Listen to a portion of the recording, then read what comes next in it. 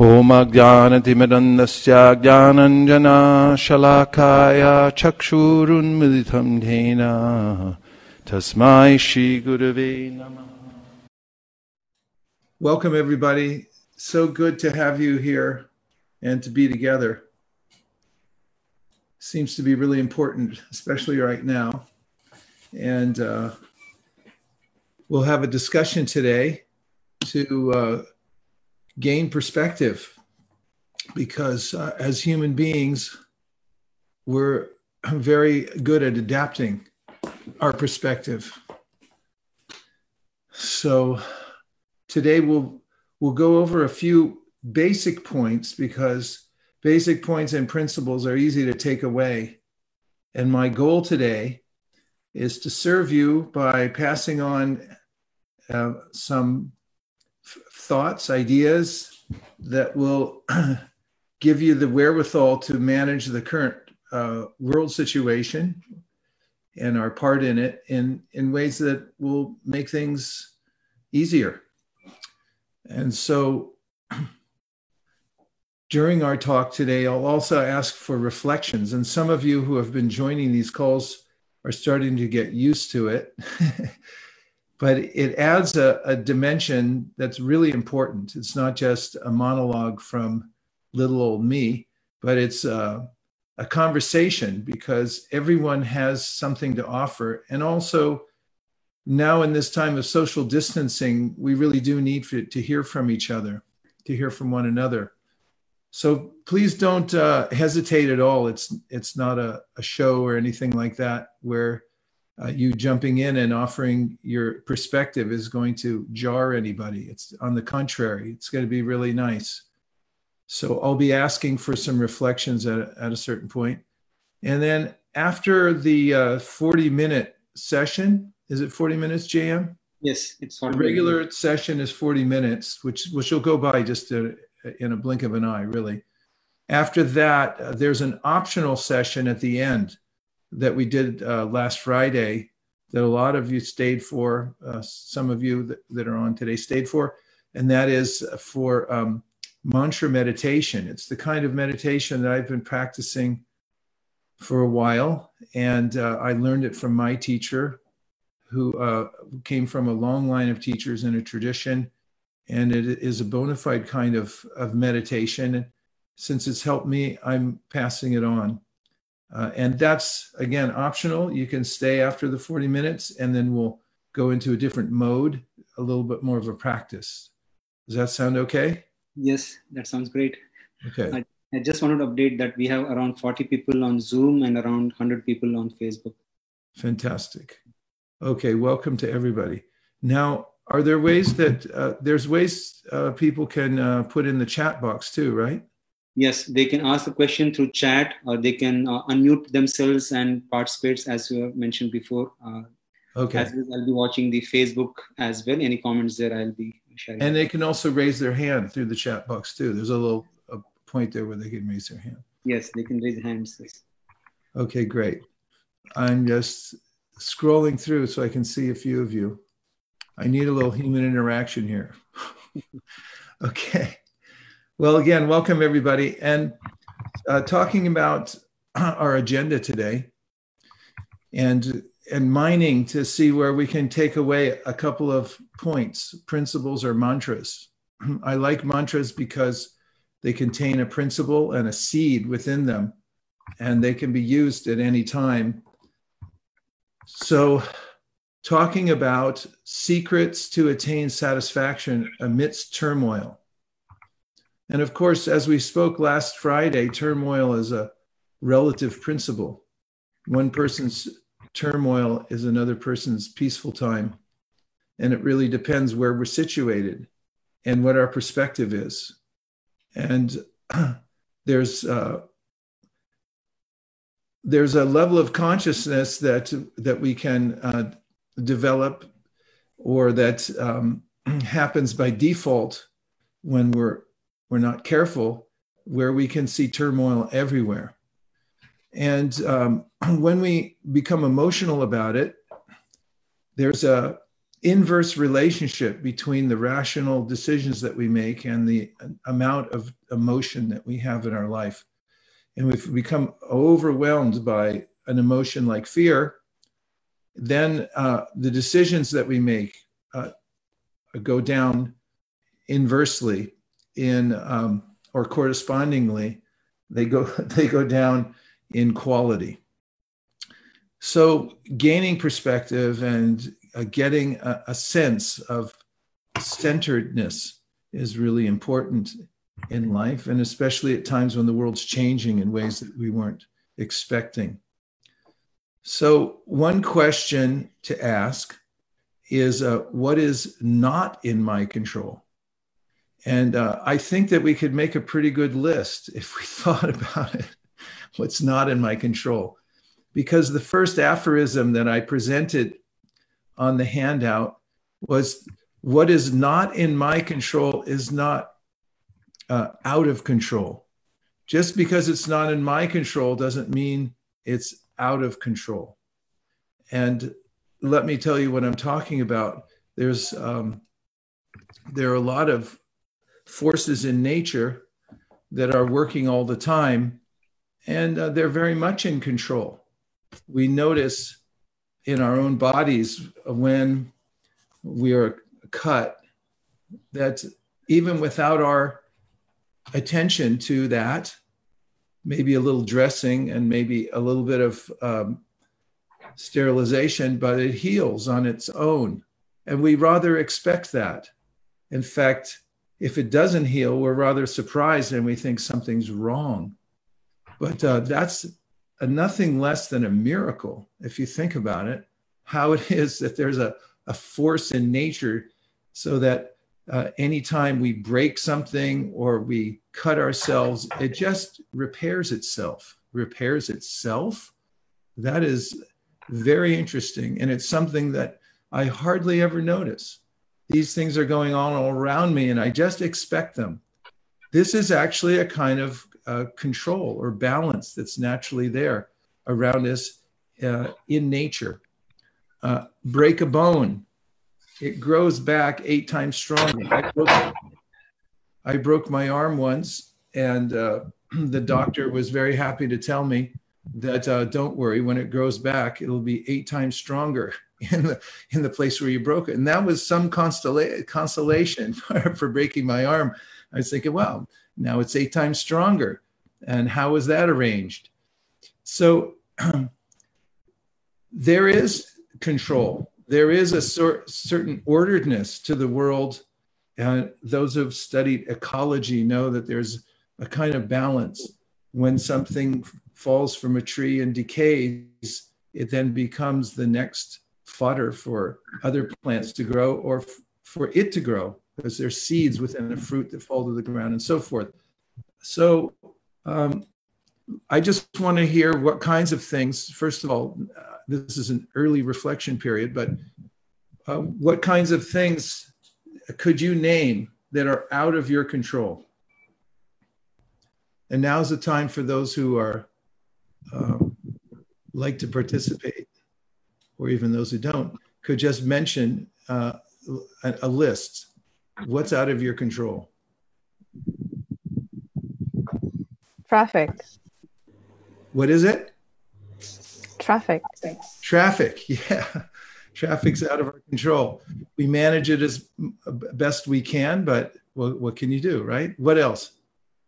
Hey guys, other people's sentiments. Other people's sentiments, yes. What other people think about me, or how other people react to situations is not something that I can do anything about necessarily. What else? It's weather. Yeah, the weather. The weather can change, and it doesn't matter. I can't change the rain by complaining. There was a song about that back in the 60s. We can go on. If you make your own list, you'll see that it's infinite, actually.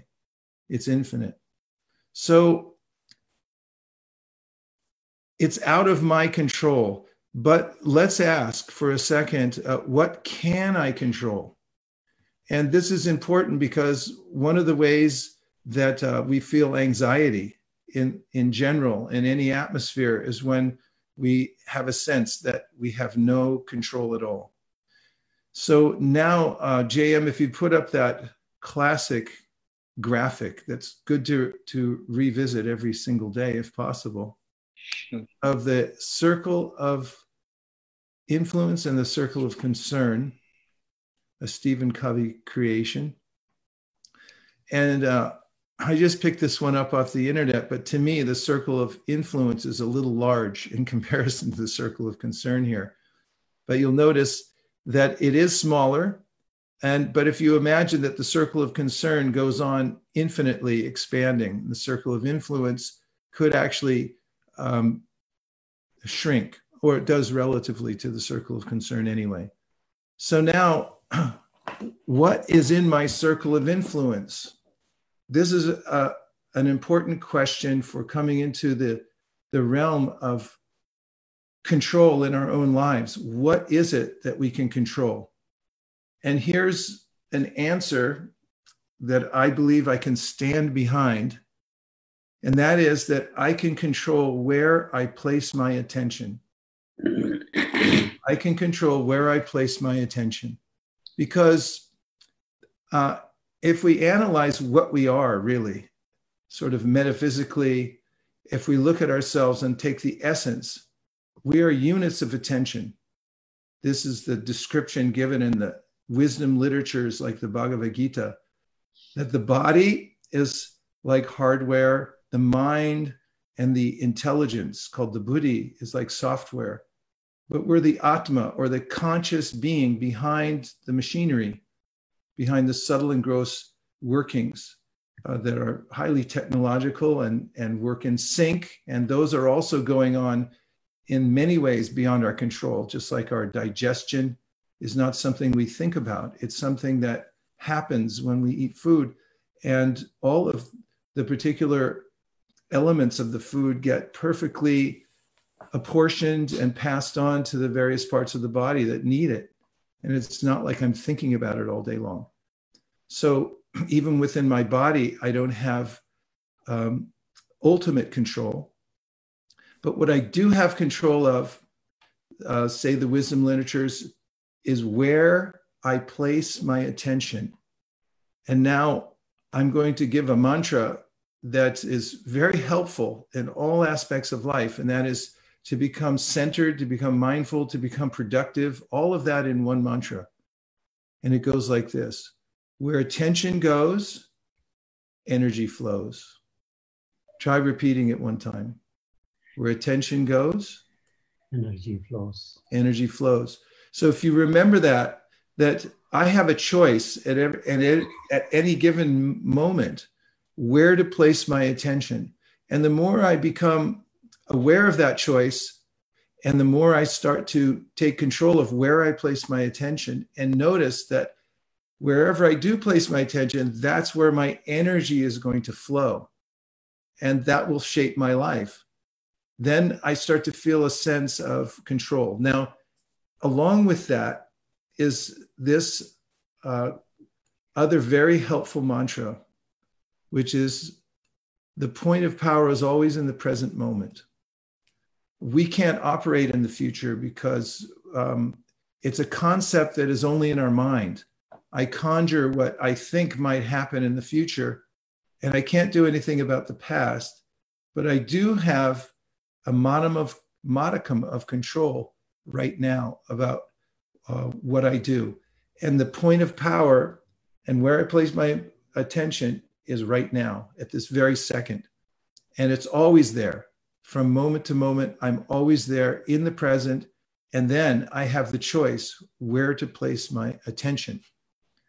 And now if I place my attention in my circle of concern, where there's nothing I can do about a particular situation. And again, we started a little list with places that we can't do anything about, areas of our life that are beyond our control. If that's where I place my attention, then what happens is I start to develop a sense of anxiety.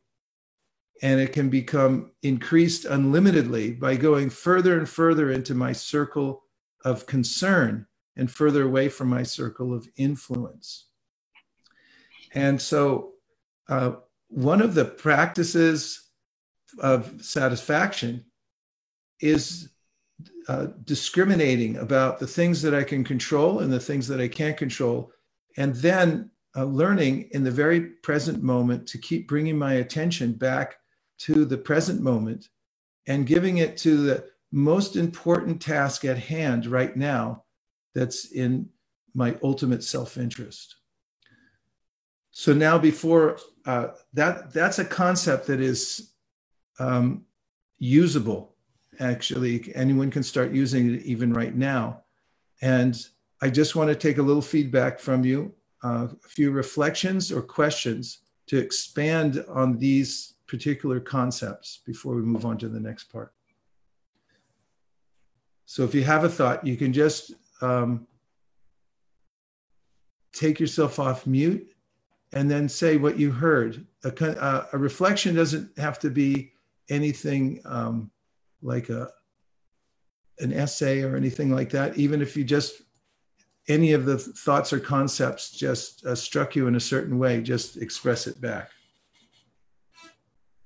The one thing that I think about earlier when you say is when tension goes, energy flows. I kind of think about that very carefully. Sometimes, you know, we do want our tension to go in a certain direction, but you know, sometimes we know that certain things are out of our control, and therefore we don't want our attention to go so that we don't create anxiety. That is difficult because, you know, although we want our attention to go to a certain direction, that doesn't really happen. Like, for example, if you're like right now, you know, I want my kid to be careful at school, you know, wash her hands and all that stuff. You know, I do all the due diligence, for example, right? But can I stop worrying about it, or can I stop putting my attention to it? I can't. I still continue to think about it, and I still continue worry about it. So that is something that, you know, although we want to direct our attention to somewhere, but I just can't help it. Like, you know, cannot manage that easily. Sure. What an excellent point. It's easy enough to make say a mantra, but then actually performing the task itself, or actually bringing the mind to a different place could be a lot more difficult, right? So this is something that's mentioned in Bhagavad Gita, that it takes practice. And last Friday, we talked about the 21-day spiritual fitness challenge that we launched. And it has certain aspects to it that give a simple practice that one can do at home. There are elements of that which give us the opportunity to practice bringing the mind to the present moment, and also developing it so that through practice, it gets easier for us. So you mentioned that there are certain things that, for instance, you want your child to do. And when you are working under this principle of what's under your circle of influence, if you do your due diligence, in other words, you do everything that you possibly can do to help direct your child to wash hands, don't touch face, and so forth, then if you practice coming back into this circle of influence and realizing that you've done everything that you can, the other things are beyond your control, then at some point you can start to get good at that and start to develop the skill of actually bringing the mind into the rational point, or more rational point, that I'm doing everything that I can do at this point. And that's the idea of the exercise. let's see if there's other reflections from what we heard so far. We do have a question from Facebook from Morgan. The question is, very happy to know that if we place attention on things we can control, we cannot control, it causes anxiety. On the other hand, if we place our attention in the moment on what we can control, he's wondering what happens to that if we are able to switch to placing focus on things we can control. What happens to what, JM? What happens if you are focusing on that? Like one is causes anxiety if it is not in control, but if you're placing on what you can control, what are the results, benefits you get? Well, the benefit one can get is to be situated in reality. The circle of influence represents what is actually real and what our capabilities are. When we extend ourselves beyond that, then we tend to be out of balance. But when we go into that, then there's a sense of being mindful of the present, that I'm doing everything I can right now, if you're dealing with a situation, and I'm doing the thing that I've understood to be the best thing that I can do right now. So there's a sense of satisfaction is the answer that comes from that, for being connected to doing the right thing at every moment as to the best of my knowledge.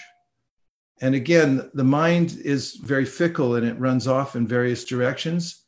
So the practice of meditation, the practice of mindfulness and so forth really deals with analyzing what is the function of our mind and what is the function of our intelligence and what is in our best interest, and then learning to align those properly. And when that happens, there is a sense of balance and being centered and feeling satisfaction. Thanks. One more reflection from Zoom or Facebook? Can go. Yes, please. Can I share a quick story? Sure. Thank you. And that story is something to do with something that I'm going to show, and hopefully we'll see how good it is on the Zoom. Can everyone see this? Yeah. Guess what this is? Anyone? A lot of you are muted, but I would love to. I know, like in-house plant, indoor plant. Anyone? Trees? Looks like plants. Looks like plants. Yeah. Bingo, yes. So this is actually something that really connected to thing that you mentioned, that is what I can control and what I could do over the weekend and the last few weekends, and sort of redirect my anxiety towards something to grow. So we built, this is actually a greenhouse. See, when we close it like this, this has the same greenhouse effect. And this has spread this is actually rainbow chard and Swiss chard and a few other stuff that my daughter and her school has been experimenting with. So again, going back to, I had this choice of either get, swallowed up in the news and thinking about, are we prepared?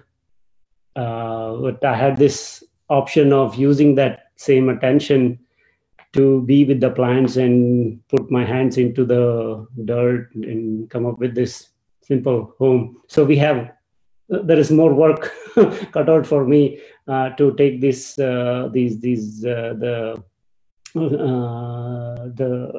saplings into the spring weather. So yeah, I thought I share. And anyone among our Ohana group who's interested to how to simplify a lot of these with respect to how to cultivate the green thumb, I'm here. And it's like I'm also beginner, but I would love to share whatever little I know. Thank you, Prakash. Actually, just by hearing your experiment there, made me feel better. because there's a way that, you're directing it in a way that you can put yourself into this circle of influence rather than just letting yourself go into the abyss of unlimited possibilities for what might happen, right? Thank you very, very much. Thank you. That was very helpful to have the visual aid. Yeah, so this goes back to the awareness of nature also.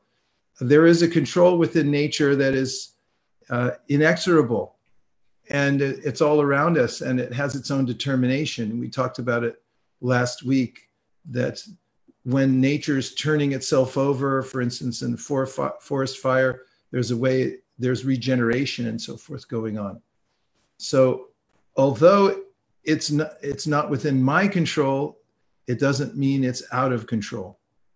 But there is a center of control in my own life where I can choose to focus my attention on the most nourishing and practical things, or the most needful things that have an influence in my life or the life of my loved ones around me, that I can do right now. So that point of power is in the present moment. So if I worry about what's not in my control, then what I produce is anxiety. But if I worry about things, and this might be a solution to the idea about, the kids at school, but worrying about things that are in my control leads to intensity. Beyond my control, anxiety. Within my control, intensity. So the more you can decide which things are within my control, and then feel free to worry about them. That's the point. We're not going to stop worrying. But if I worry about things that are in my control, I can actually do something about, then it comes into the realm of intensity, and I start to make some progress. So oftentimes the mind is compared to a horse. In the ancient writings on meditation, and the horse and the human being have a long history of good relations, but it doesn't happen automatically. Human beings have to approach a horse and say, hey, how about it? You want to be friends? And they have to take time to get to know one another. And the human and the horse, over time, when there's some trust built, and when there's some training that the human puts before the horse and says, how about if I say turn left and you turn left? Then gradually there's this symbiotic relationship that becomes very helpful. So this is the way the meditation literatures describe the mind. We only have one mind. We get it along with our birth in this world. So we should take care of it, say the wisdom literatures, and actually train it like a horse that can be very helpful to us. So the untrained mind becomes like getting a free ticket to a horror movie. It is like watching on a screen all kinds of implausible or fantastical kinds of scenarios that might happen in the future. Meanwhile, I'm the one sitting there, I'm in the present, and at the present moment, if I take inventory, I'm always okay.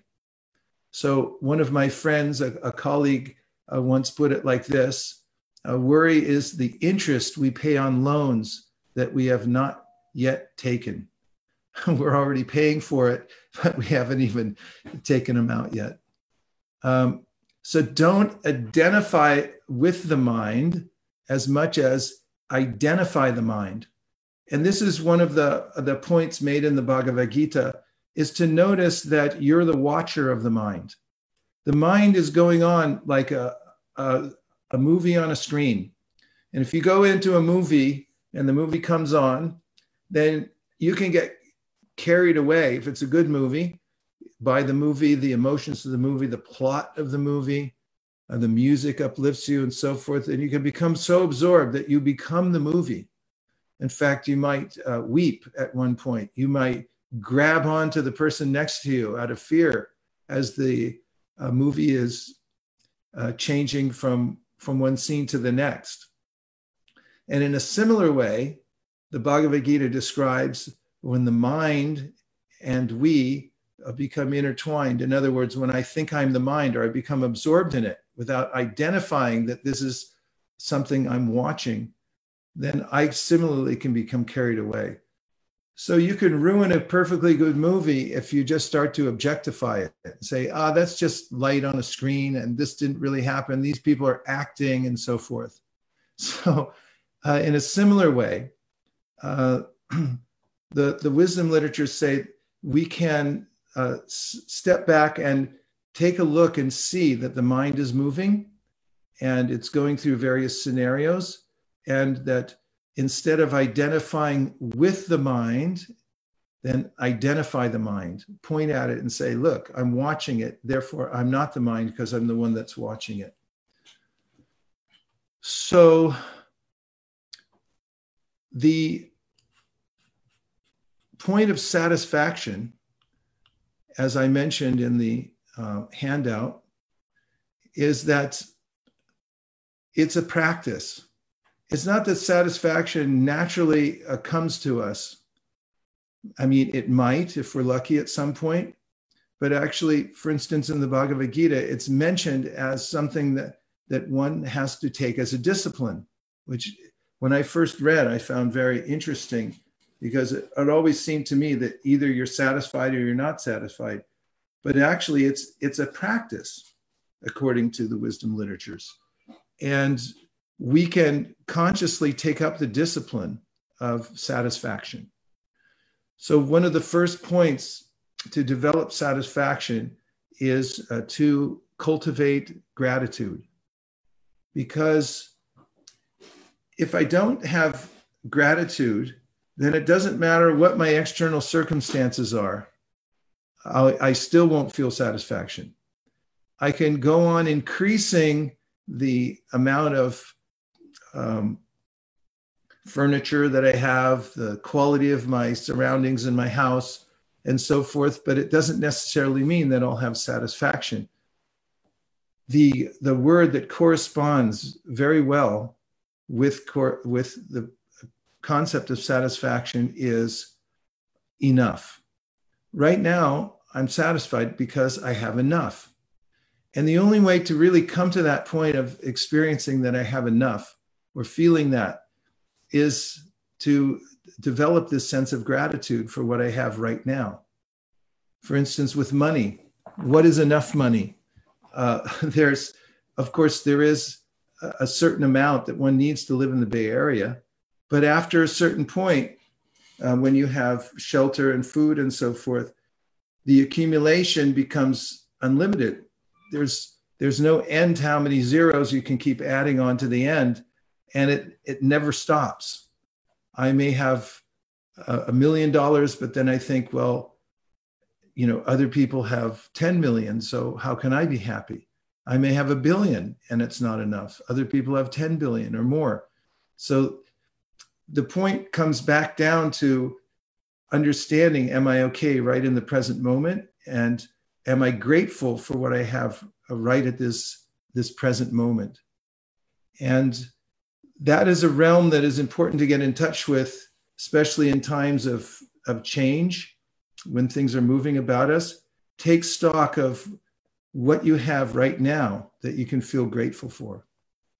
And before I go to the next part, I'll just take a couple of reflections or questions that'll augment the conversation.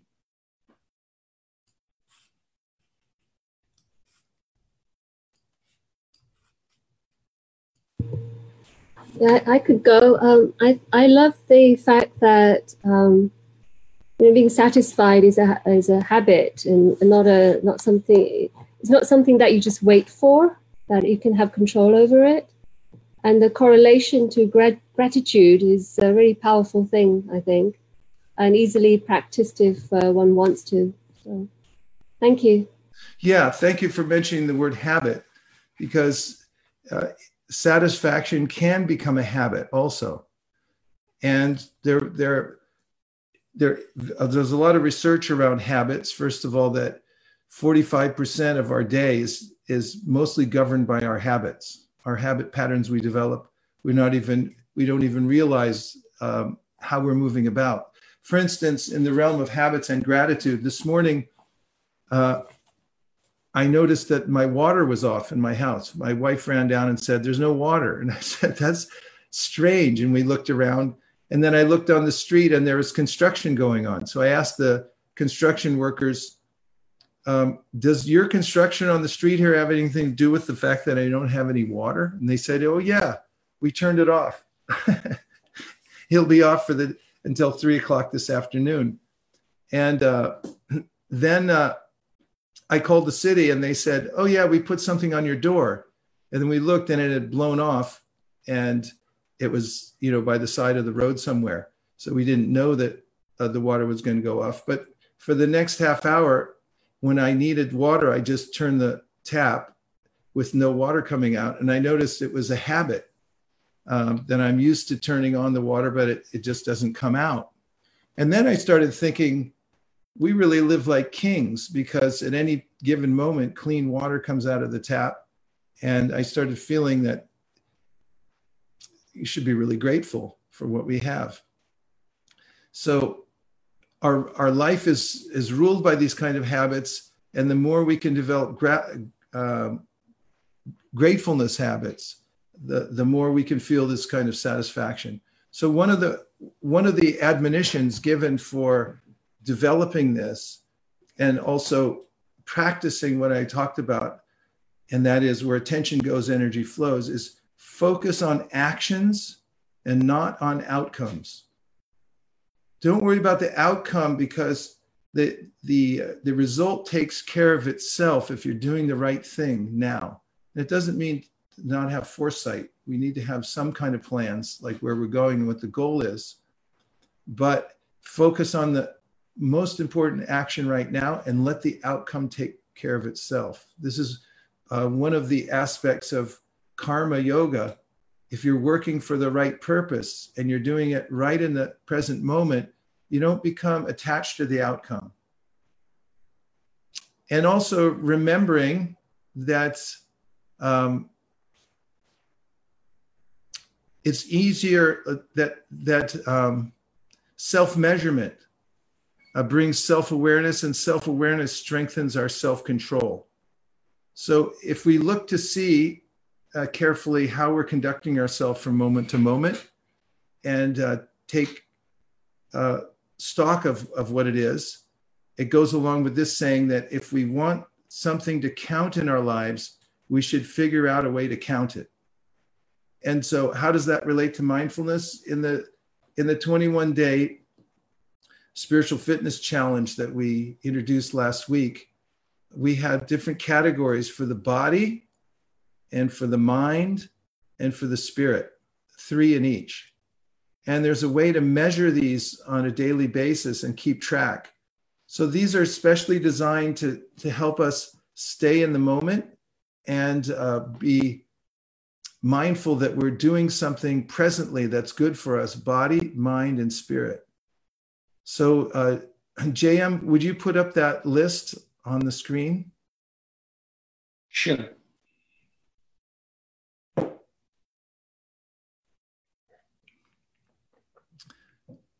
One of my friends used to say, good habits are worth being passionate about,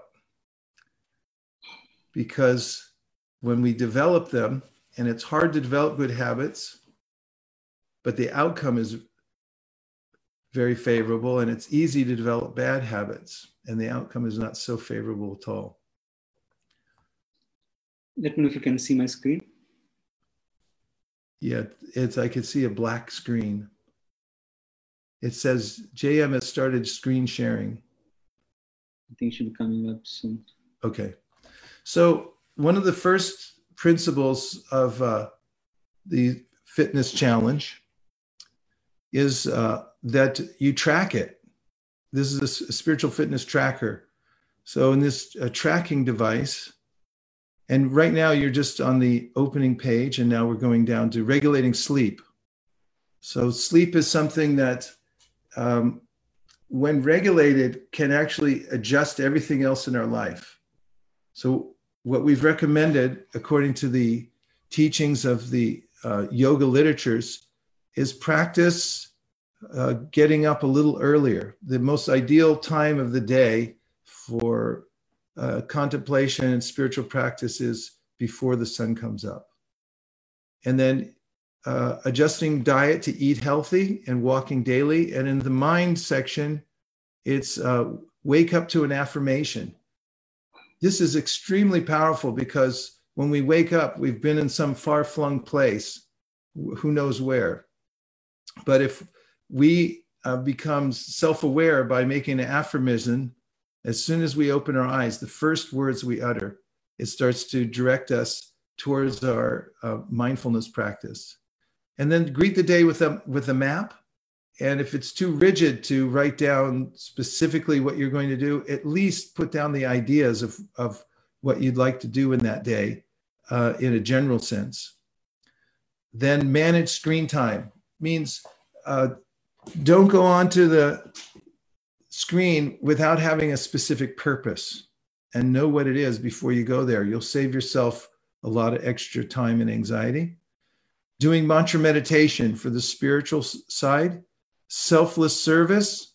If you practice this, it's amazing how much gratitude you start to feel just sort of naturally, and satisfaction when you do something without expecting anything in return. And maybe even anonymously you do it. You'll notice that the space of your consciousness starts to expand. It gets bigger and more accommodating by doing selfless service. And the third thing is to keep a gratitude journal. Just get anything that you can write on, like a notebook, and make a few notes. When you notice even a glimmer of gratitude, write it down, because whatever you appreciate appreciates. Whatever person's qualities you appreciate, they start to become available to you. And you'll notice that even in the eye of a storm, even amidst turmoil, when you start to develop that gratitude and doing it in a practiced way, then you'll start to feel satisfaction even when you're in the midst of it. So we've come to the end of the 40 minutes. Actually, we're at 42, and I apologize for going over. And so I thank everybody for taking your valuable time to join us here. And the second part of the program, and what's the second part of the program, and what else would you like to tell us? Yeah, I just wanted to say, if you want to access this tracker, you can visit on Vaishikada's website. It's called Spiritual Fitness Challenge. So there it describes all the activities or habits which Vaish was mentioning in detail, what exactly it refers to, as well as there is a link to download a copy, which you can click and download. So that can be printed and used. I'm also going to post this form, which you can use as well on your mobile device. If you want to track these habits on a daily basis, you can do that as well. So through your mobile device too. So later today, we'll be posting.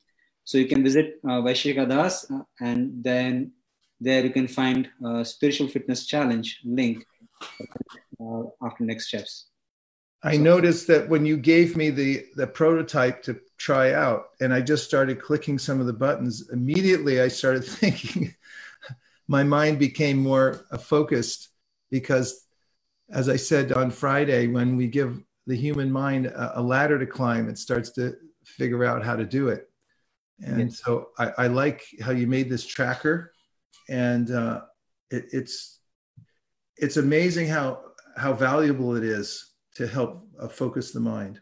Yeah. And if you like to can you copy and paste that link in the chat box, please?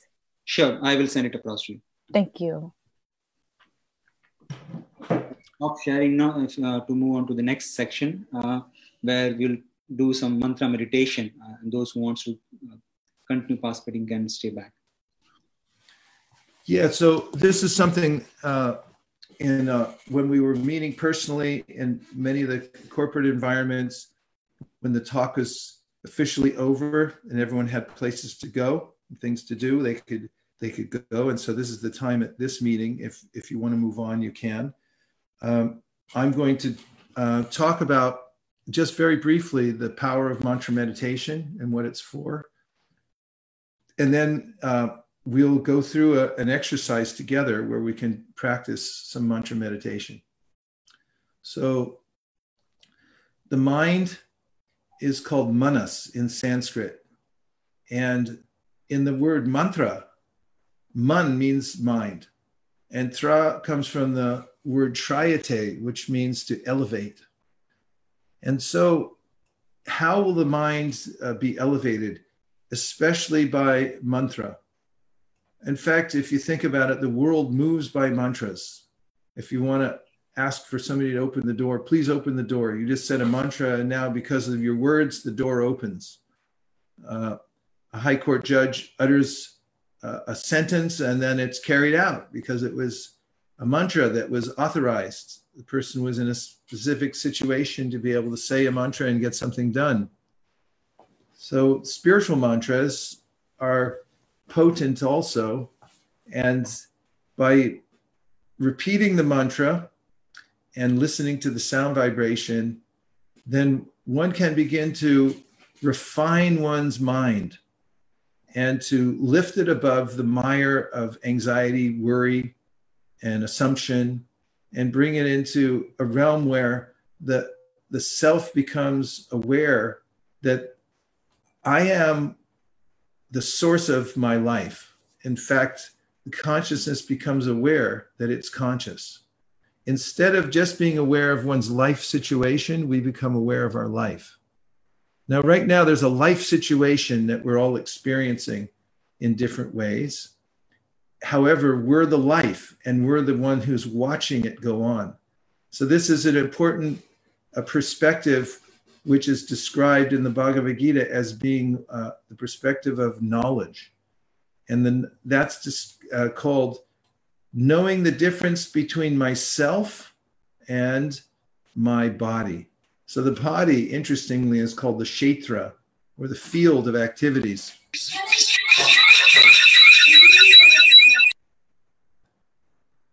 And I am the knower of that field. So there's a difference between the two.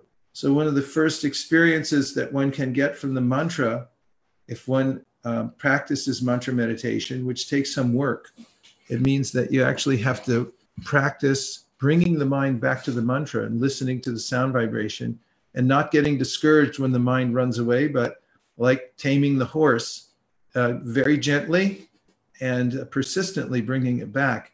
The fruits are amazingly wonderful. So there are many different mantras. This mantra that I got from my spiritual teacher many, many years ago, 1973, when I first started the process of yoga, is called the Maha Mantra, and it comes from the Kali Santarana Upanishad, a literature that is said to be tens of thousands of years old. It comes from the Sanskrit language, and the mantra is in Sanskrit. So it has 16 words and 32 syllables. And it looks like JM is about to show it on the screen, if I'm not incorrect. It's coming up, so it may take a minute. Okay.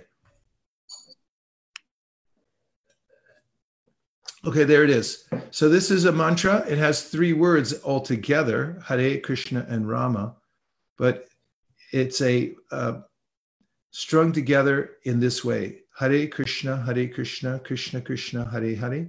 Hare Rama, Rama Rama, Hare Hare. And that's one mantra. So when we repeat this mantra, we're connecting to the spiritual stratum through the sound of the mantra. Sometimes it's compared to a seed. When you plant a seed and then you water it, then the seed grows and you see what's inside. So the way that we water this mantra is by paying attention to it. We water it with our attention. As I mentioned before, where attention goes, energy flows. And if your attention goes into the mantra and you practice hearing the mantra and repeating it, then you'll notice that it grows on its own. You don't have to do anything extra. You don't have to conjure anything. You just have to listen to the mantra. And if you are dubious about it, just suspend disbelief for some time, and then try to examine it and hear the sound and see if it sounds interesting. And so the mind can get attached to the mantra, and you'll notice the effects of it if you give it at least that much opportunity. So before we start, let's just see if you have any questions about the mantra or the mantra meditation. Can you share what each words mean for the three, Hare, Krishna, and Rama? Yeah. Hare means the divine energy. Like all around us, there's energy that's working. And I mentioned some of it before, the ways in which the world's going on inexplicably. And there's a kind of a universal presence of powerful workings of nature and the energy of nature. And this is the energy that's all around us. Krishna means the source of all that energy, like the powerhouse where it all comes from. And it also means in Sanskrit, it comes from the word karshana, which means that which attracts our mind. So we're attracted to beauty, and all beauty comes from an original source, and that's there within the word Krishna. So Krishna is the source of energy, and Hare is that the energy. And then Rama means happiness. Real happiness comes from identifying with one's higher nature. And so that's what Rama refers to as the higher pleasure that you get from being fully conscious and being aware of your higher nature. So those words, Hare, Krishna, and Rama. Thank you. You're welcome. Any other questions?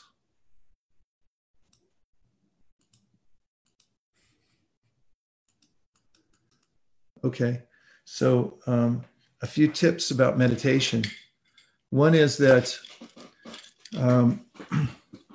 you can consider when you're taking this practice of meditation and chanting the mantra that you're going to propel yourself to a higher level.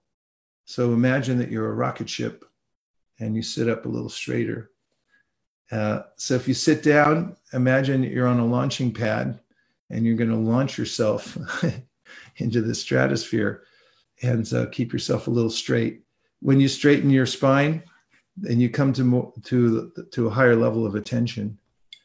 And the next thing is to be aware of the fact that you're chanting, because there's a phenomena that happens to all of us, and that is, while we're doing one thing, we're thinking of another thing. Like sometimes if I'm reading a book, I'll notice if I'm worrying about something that I didn't actually read the last paragraph. I went through it, my eyes touched every word, but I have no idea what I just read because I wasn't present for it.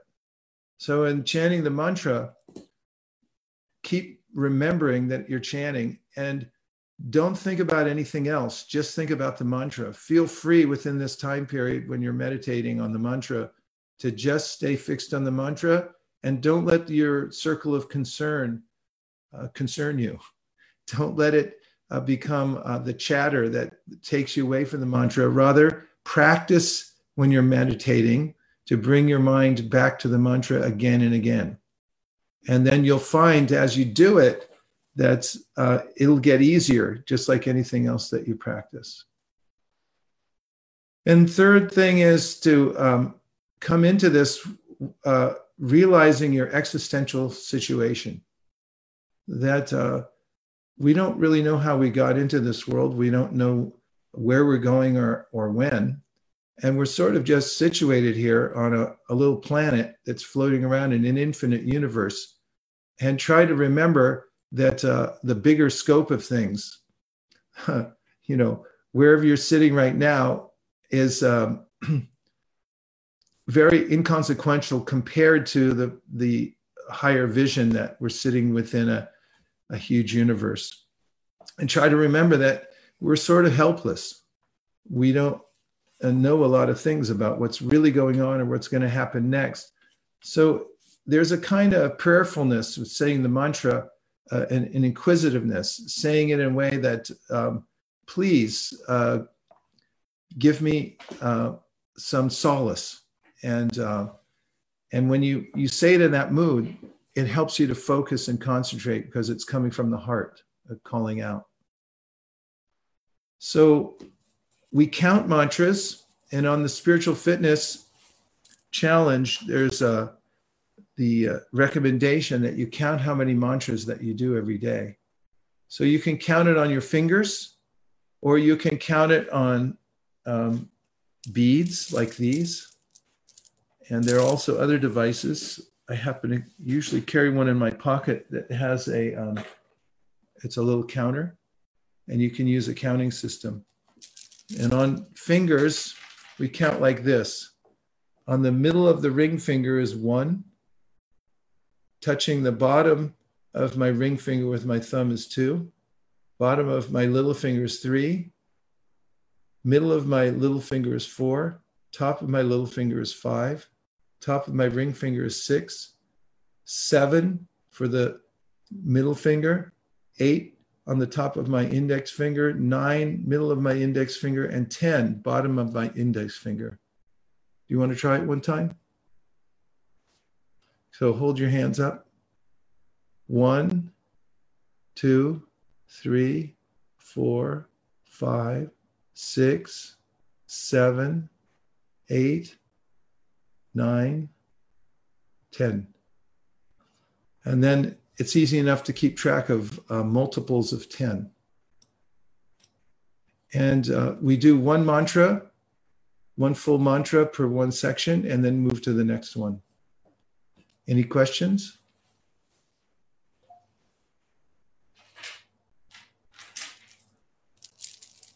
Okay, then I'll count on my hands, since I think many of you will be counting on your hands, and we're going to chant together for a few minutes. You don't have to keep track. I'll keep track, and then when I stop, then we'll just take a few reflections. Okay, so I'll say the mantra, and if you'd like, you can keep yourself on mute, and you can chant along with me and listen to the sound of the mantra as you're repeating it, and I'll also be saying it so you can keep the same cadence. Hare Krishna, Krishna Krishna, Hare Hare, Hare Rama, Rama Rama, Hare Hare. Hare Krishna, Krishna Krishna, Hare Hare, Hare Rama, Rama Rama, Hare Hare. Hare Krishna, Krishna Krishna, Hare Hare, Hare Rama, Rama Rama, Hare Hare. Hare Krishna, Krishna Krishna, Hare Hare, Hare Rama, Rama Rama, Hare Hare. Hare Krishna, Krishna Krishna, Hare Hare, Hare Rama, Rama Rama, Hare Hare. Hare Krishna, Krishna Krishna, Hare Hare,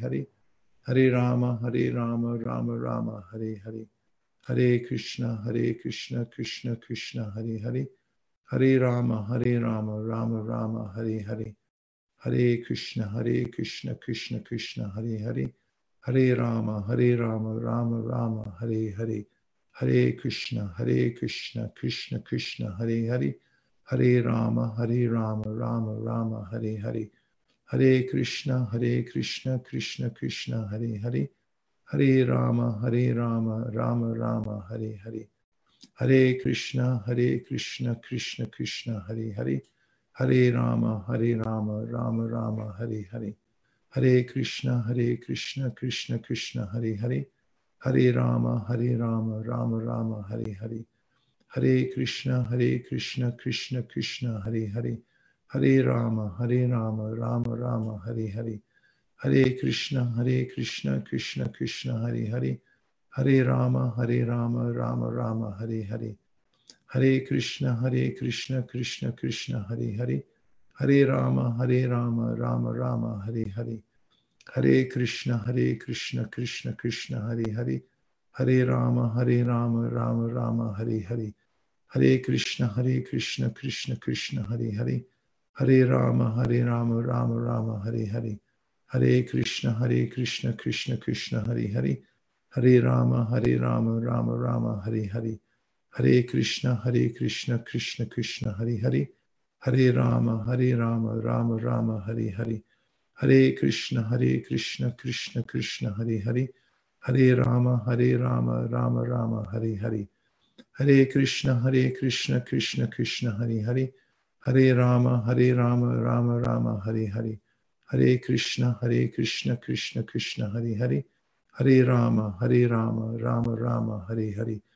Hare Krishna, Krishna Krishna, Hare Hare, Hare Rama, Rama Rama, Hare Hare. Hare Krishna, Krishna Krishna, Hare Hare, Hare Rama, Rama Rama, Hare Hare. Hare Krishna, Krishna Krishna, Hare Hare, Hare Rama, Rama Rama, Hare Hare.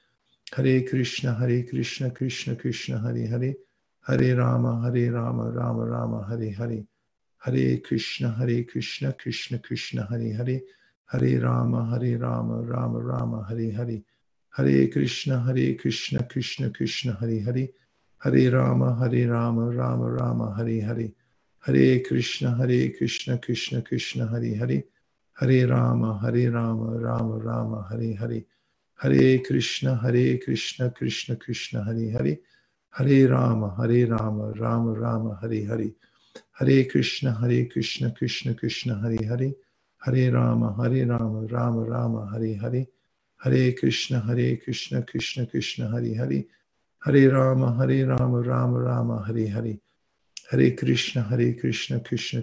Hare Hare, Hare Rama, Rama Rama, Hare Hare.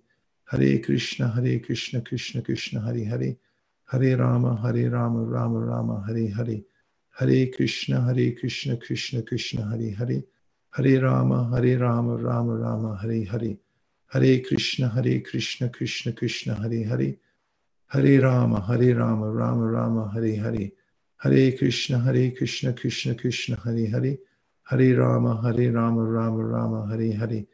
Hare Krishna, Krishna Krishna, Hare Hare, Hare Rama, Rama Rama, Hare Hare.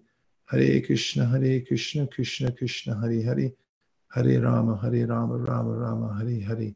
Hare Krishna, Krishna Krishna, Hare Hare, Hare Rama, Rama Rama, Hare Hare. And now if you just sit for a moment and feel that the vibration has penetrated your ears, goes into your body.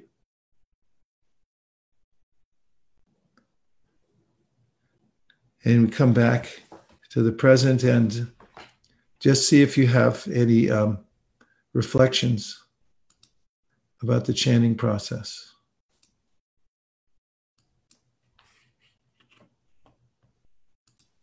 So at the beginning, because I don't know this script, I was paying attention to the screen and reading along. And after 10 times, I kind of get a grip of it, so I could close my eye and follow along without looking at it. Then after 20, 30 times, my mind started to run off, start to think of something else. Then I catch it again, I come back, and I catch it again, I come back. So that's what happened to me. Thank you for sharing that. It's actually in the dialectic called the Bhagavad Gita, where there's a student and a teacher. The student is telling the teacher that, it's really hard to control the mind and it keeps running away.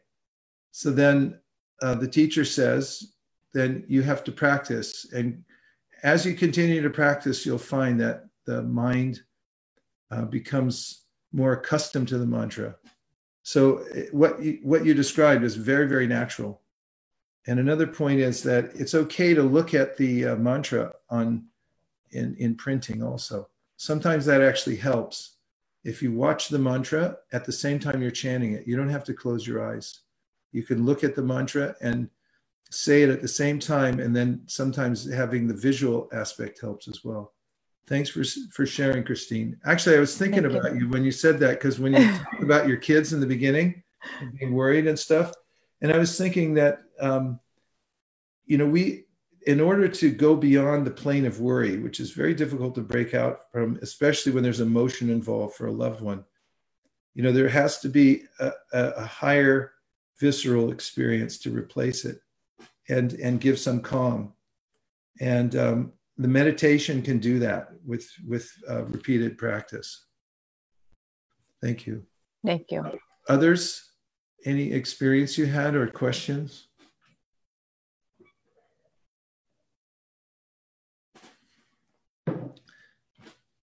And if you don't have any questions or particular reflections that you want to share right now, maybe you can just, anyone just wants to tell us how you're doing.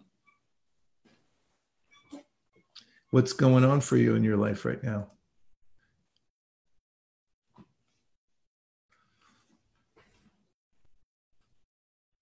In my case, when I was doing the mantra meditation, and of course, as Christian, the mind was running around. I was trying to keep tab on comments on multiple channels, trying to see if, so it was going that if somebody says something, do I need to respond?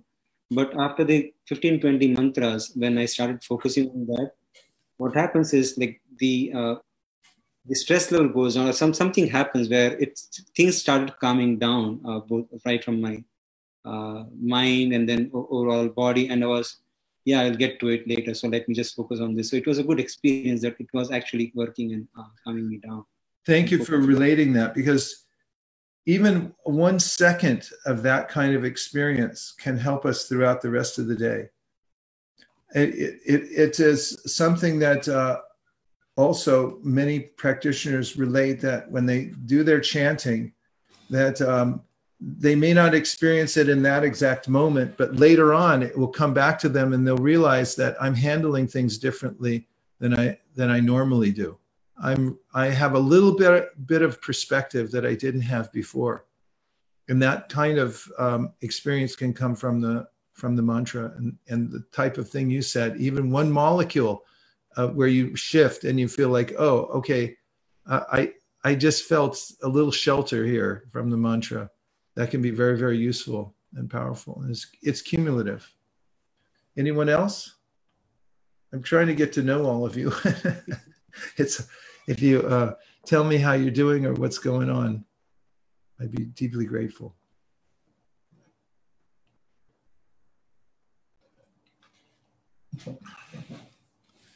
Are most of you home?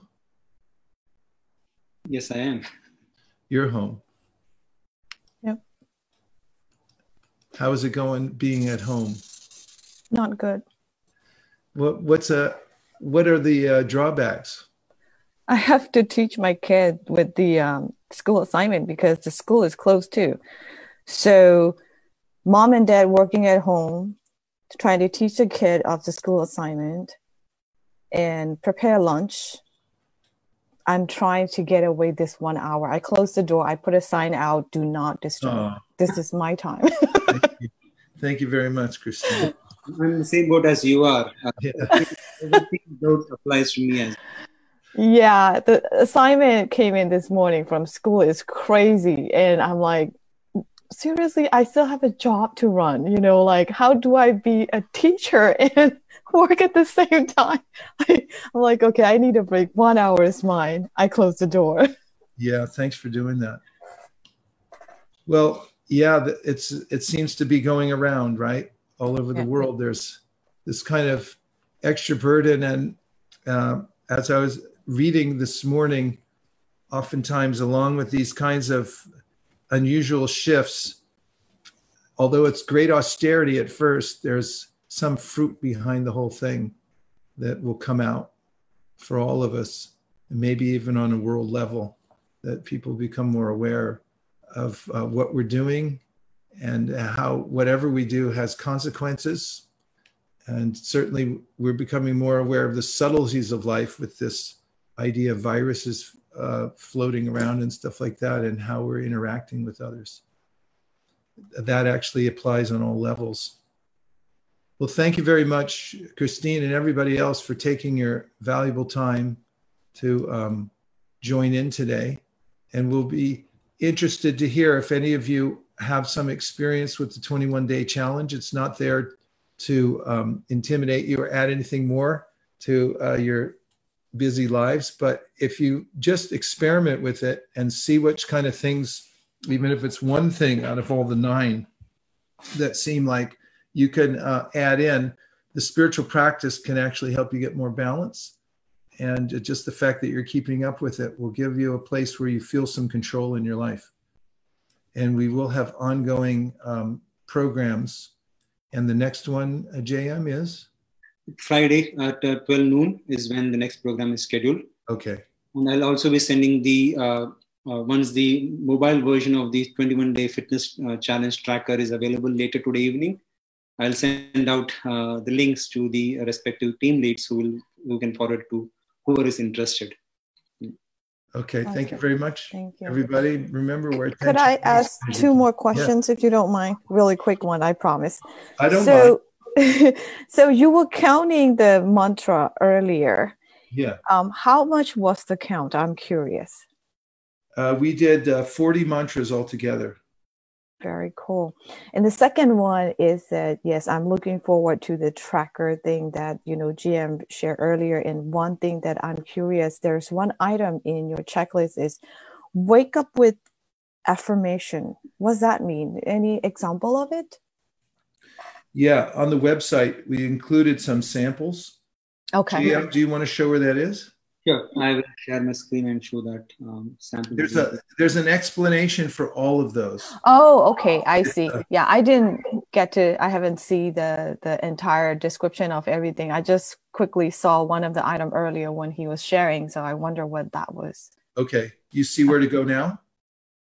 On the website? I think he's working on it. He's going to work on it, okay. Yes, we have the explanation right now. But what we're doing later today is just basically providing a mobile version of it. So I'll share the current website that we have,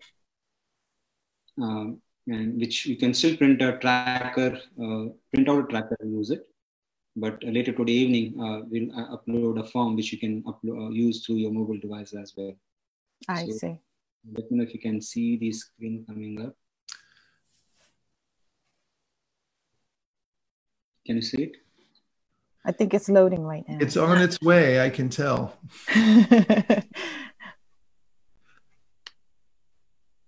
While the screen is loading, you have mentioned that we did 40 chants. If we have a mala, can we do the 108? So one per bead? Yeah, that's right. So if you have a mala, and it has 100. This is a mala, by the way, for those string of beads. So if you have a string of beads, you can count on the beads also. I was just thinking that maybe some people didn't have it, so I was showing a technique on the fingers. Yes. But you can count on the mala. If your mala has 108, you can do 108 mantras. Perfect. Thank you. 7 to 10 minutes usually. Yeah. Like that. That's how I do my meditation in the morning. So I wanted to. Nice. Excellent. Okay. So now we see the screen. Yes.